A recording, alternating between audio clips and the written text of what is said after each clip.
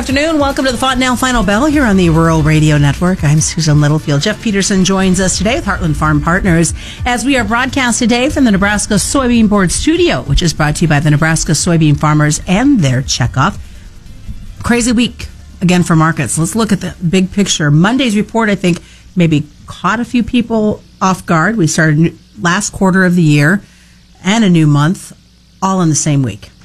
You're exactly right. And it was great to see. We were sitting in the office before the report came out. We said, you know what are we going to find? Are we going to finally get a supportive report? And because it had been a while, and it was great to see that we did have support in there. But you're exactly right. What a strange month. We did get a little bit of a bounce, but if we sit back and think big picture what's going on, there's just so many unknowns.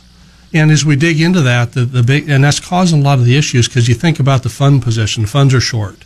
And so they're still kind of holding this market down. And they're letting it bounce up a little bit, but really not too much, because the uncertainty is what are these yields going to be as we go down the road. And as there hasn't been enough combines out there yet to get that going. And then we've even had a few reports come out. You know, FC Stone was out with their report and said, well, their yield went up a little bit.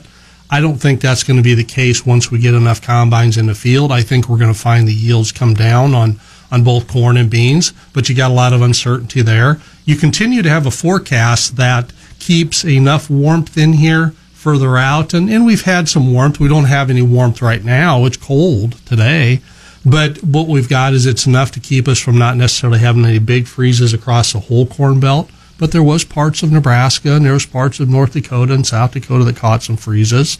So you bring all those factors together, and here we are, Susan, just still trying to bide time to find more information. So a week ago today, I was in a car going through South Dakota into North Dakota, and it just amazed me at where the crops were at. And everything that you have been talking about in development, it's there. I've never seen spring wheat in so many areas so short as what I saw. And pivots were going on corn. So that tells you if you're seeing pivots going end of September, that's not a good sign. No, it's not. And that's the big thing that we have to think about is that, the report we got out from the crop progress that came out Monday, just to kind of run down through you.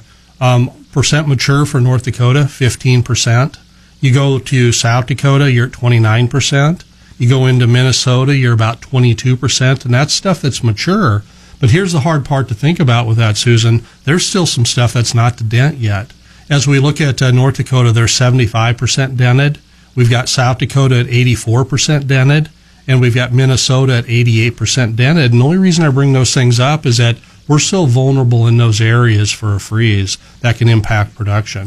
And we know as you continue to head eastward, into Wisconsin, we know crops are about the same boat that they are in Minnesota. And then you hear about how much rain that they've gotten in the eastern corn belt this week. I mean, we thought we were wet. Nothing compared to what they are dealing with. Oh, that's exactly right. And as a result, what we're finding is that, the moisture level is staying higher in the corn.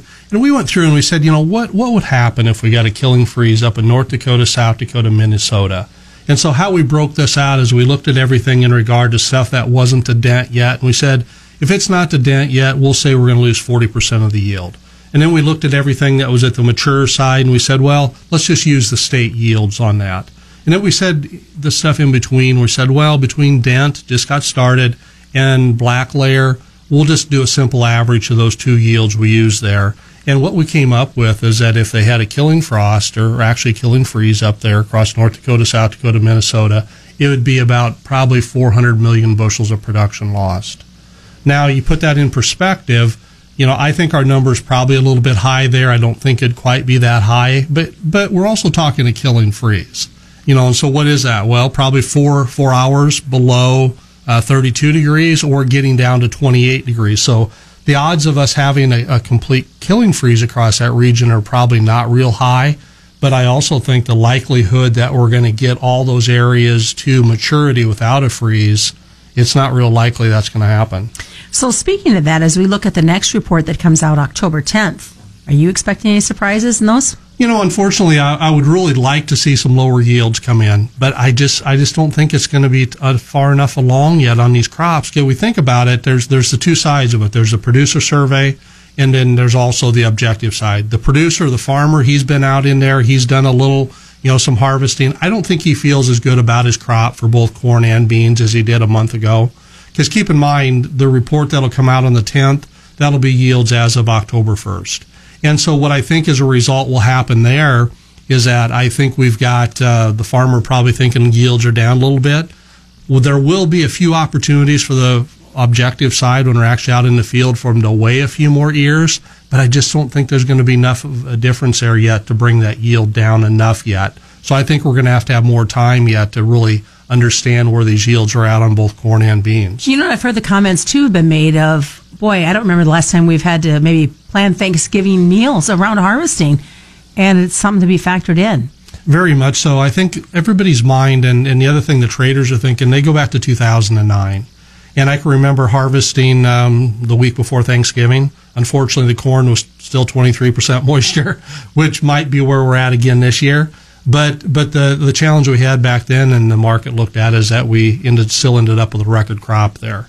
And I don't believe for a minute that's the case for this year. But the fact that it's laying around out there gets a few people thinking that. And I think that's been one of the many things that's kept this market from really getting the strength to bounce up higher. I want to look before we do China here in the second half. So since we're talking crops, my understanding that Brazil is very dry right now. They are, but the conditions are improving, though. And that's the thing, is they're just the exact opposite of last year. Last year at their time, they were slamming that bean crop in. Mm-hmm. This year, not so much. They're actually waiting for some rains. If you're in a very northeast corner, they're actually needing even more rain yet. All right, well, stick around, folks. When we come back, we're going to talk about what's going on with China. It's Trade Talk number 13. Question is, could it be Lucky 13? But we've got a holiday in there as well. We'll also look at what we're going to see, any additional strength that might be stepping into the marketplace. Lots happening on this Thursday version. It's the Fontenelle Final Bell on the Rural Radio Network.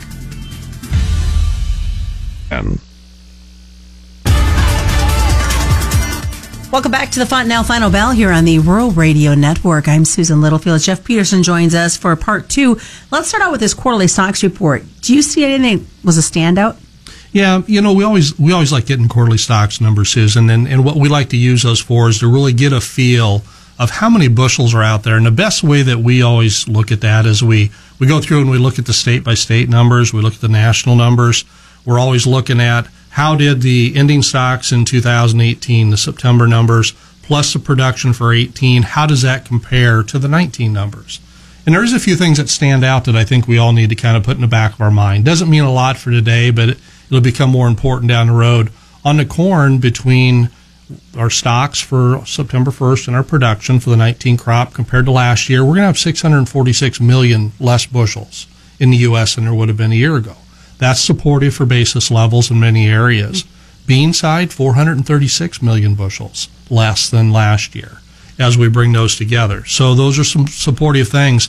But as we dig deeper into the numbers, first on the corn side, one thing that's interesting, Nebraska as a state, we're actually going to have about 31 million more bushels around, okay? But that doesn't tell the whole story because South Dakota, unfortunately, is going to have almost 150 million bushels less. Wow. And that's a big deal, especially for northeast Nebraska and that Columbus market, because they rely on a certain amount of bushels coming out of, South Dakota, a little bit out of Iowa, but those bushels aren't going to be there. Or if they are there, there's going to be strong demand coming also out of Minnesota. Minnesota's down 75 million bushels. Iowa's down 66 million bushels. So if you take the whole corridor in there, South Dakota, Minnesota, Iowa together, they're going to be down about 300 million bushels from where they were a year ago. So that's supportive for basis levels as we look down the road. I was just going to ask you that. How does that change what we see in the basis moving towards the end of this quarter? Yeah, it tightens things up. So, we've got two things that are kind of happening. Up in South Dakota, they are holding on to stocks. We've got some farmers up there that didn't get a chance to plant, much corn at all. So what they do, they held on to their old crop stocks, kept it in storage. Then all of a sudden they aren't going to produce much, so there isn't going to be as much in storage. So it's going to make those basis levels extremely strong. It's happening now because there isn't enough corn coming to market, but it's going to actually continue to happen also once those bin doors close again. We know that harvest is going to get late, but it's going to get really spread out this year. So it is going to be supportive for basis longer term. And will be supportive then for these guys who didn't get that income off of 2018's crop. They might be able to make some of it up in 19 into 20. Yeah, it's possible from that, ultimately what we see from the basis side. And then the future side, that whole function is going to be a function of how the size of this crop turns out. As I've mentioned before, we do think that crop is going to get smaller yet as we go forward. But that'll be a big driver on what's going to go on the future price side. We know the elephant in the room that continues to hang around is China. 13th set of trade talks are set to get underway, but we've got a Chinese holiday as well. So is it going to be pretty quiet in that perspective of information coming out of these discussions? Well, I think the thing that's interesting is their Chinese holiday is going to end just prior to basically the meeting's beginning. So that's good. So I think we're going to get some information will actually come out of the talks as we get going. But you're right, leading up to it, it's going to be very quiet for them going into those talks. A few things that we're noticing is that the tone is a little different going in. And what I mean by that is China's buying some more beans. We actually had some really good bean purchases today. Over 78 million bushels were purchased, and I think about 75% of those did go to China. So that's a good thing. Different than some of the other talks we've had. On the other side, though, Susan, we can't forget the next round of tariffs from the U.S. or that Trump's talking about putting in place or talked about going in place on October 15th. So if we don't have a lot of positive talk coming out of those talks, we should expect, I think, additional tariffs to go in place there. Is there some, as we look at those trades, and obviously the other countries are closely watching, we want to see, and there's been the push to get USMCA taken care of. Right. And the pressure's on to make it a working recess to get this done for them. How does this all factor in, both grain and livestock side for these folks? Yeah, it's unfortunately what it does, the best way I can describe it, Susan, it kind of puts a wet blanket over the markets. And, there's been a number of problems that we've seen both domestically as it relates to the cattle side, that's really put some pressure on that market. But as you step out in the whole world market, just the fact that there's concern on trade, it's not just with one country, that just kind of keeps some pressure on this market. And then what you do is you get the speculative traders, depending on which commodity they're in, they continue to just want to lightly sell it. And that's really what's kept us from actually moving this market higher in here. We just really need a spark here yet. So I was going to say, what's it going to take to get that spark to go? What's the strength factor? The strength factor, I think, is a fact is we have to get more known about the yields. It's not going to come from the demand side. The demand isn't going to give us some strength. There's actually some items out there that are concerning. It's going to have to come from the yields. The market's going to have to get convinced that we've actually got a smaller crop coming.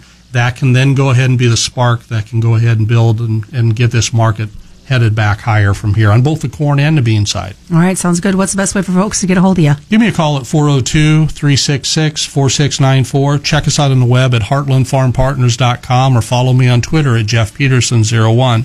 Catch them tomorrow as well on Trading Bits and Bytes. This has been brought to you by Fontenelle and all the local dealers here on the Rural Radio Network. Pick up the podcast through our website or wherever you pick up your favorite podcast. You're listening to the Rural Radio Network.